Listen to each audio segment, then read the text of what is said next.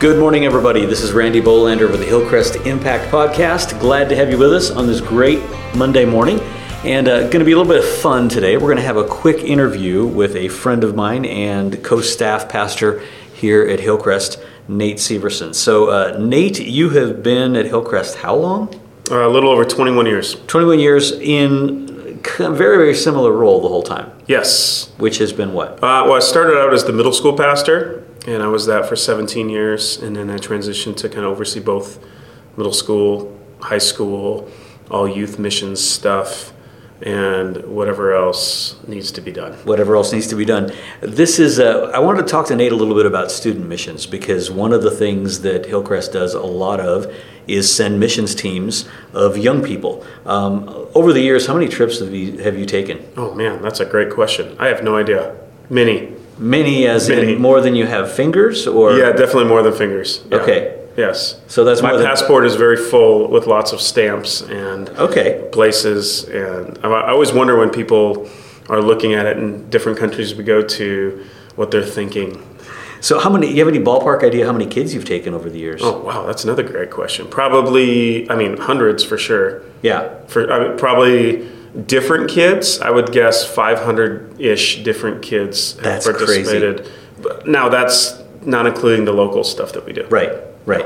Now, sometimes these short-term missions trips, I'm just kind of in reading, they kind of get a bad rap because people begin to wonder, do they do any good? Yeah. In your mind, who receives the most benefit from this kind of thing? Yeah, that's a great question. Well, for us, the word mutual relationship is a huge part of why we do what we do. And so also long-term relationship is another thing that we think of. So mutual relationships where we want to, we see our friends all over the world as brothers and sisters. So we feel like it's kind of a family reunion where we get to connect with them, but also a chance to, for them to know that this is not just a one-time deal, but this is a long-term relationship that we want to have with them. Last year, you took kids to Nicaragua, which you've done a number of years. My son went for the second time, and he came back.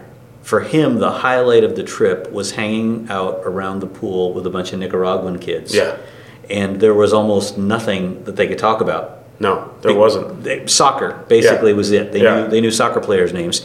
And to this day, he gets texts back and forth constantly, mostly in picture form. Mm-hmm. And so those relationships get built. What does that do for, we're here in Prairie Village. What does it do for a Prairie Village 16-year-old to have a friend in Nicaragua with a very different life? Yeah, I think it's awesome for many different ways. Number one, we can get stuck in a bubble here, and it bursts that bubble quickly. I think it's awesome because you quickly realize that although language might be different and it's hard to communicate that way, boys are boys no matter where you go, and they act accordingly. Yeah. And a part of that is just the way we relate with each other. I actually heard a great story last night from our friend Esau, who is our friend who kind of coordinates all of our details when we go to Nicaragua. And last night he was talking about one of the guys from the team, and one of the Christian surfer guys from San Juan del Sur. And when he found out that, again, our team was going to be there over his birthday, which we had a fun celebration for him, he literally jumped up and down and said, I can't wait for them to be here again on my birthday. I don't care what we do. I just can't wait to spend my birthday with my friends from Kansas. That's amazing. It's cool. Something that's always impressed me with talking about these trips is how intentional you are to not go in and assume that you know what God is doing when you get there. Right. Or to bring the great American hope to Nicaragua or Brazil or wherever you go. You've always worked really hard to tune into what the Lord is doing there and join them in that. What does that say to the locals? Yeah, well, for us, we go in with very open hands. Number one, it starts with an invitation from them. So we don't go there saying, hey, we're showing up, find stuff for us to do. We go there because they actually were the ones that got to know our group over past years. And because of their invitation to come there, that's why we're there. And so when we go there, we ask them to set the agenda, to put together the schedule, to literally whatever whatever they want us to do and participate in. And again, like I said earlier, it goes back to mutual relationships. So they know us, we know them. They know that we're not there just for a year and then we're peacing out and doing something different. They know that we're committed for the long term. So a lot of it is just building off of what we've done in the past, and none of it is done with a heavy-handed, like, here's what we're going to do for you. It's really, hey, what can we do with you that would be beneficial and not, dangerous for everything else going on.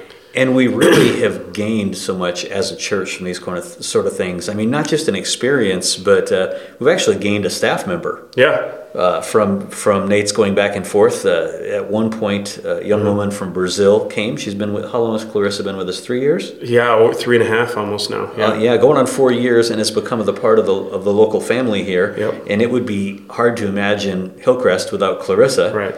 And she came from what we would call the mission field, probably to her own mission field. Totally. And it's so there's a lot to gain both ways. Yep. When you hear about these short-term trips, it's not what you think of at first, of rolling in and taking over. It is putting our ear to the ground and saying, Lord, what are you doing?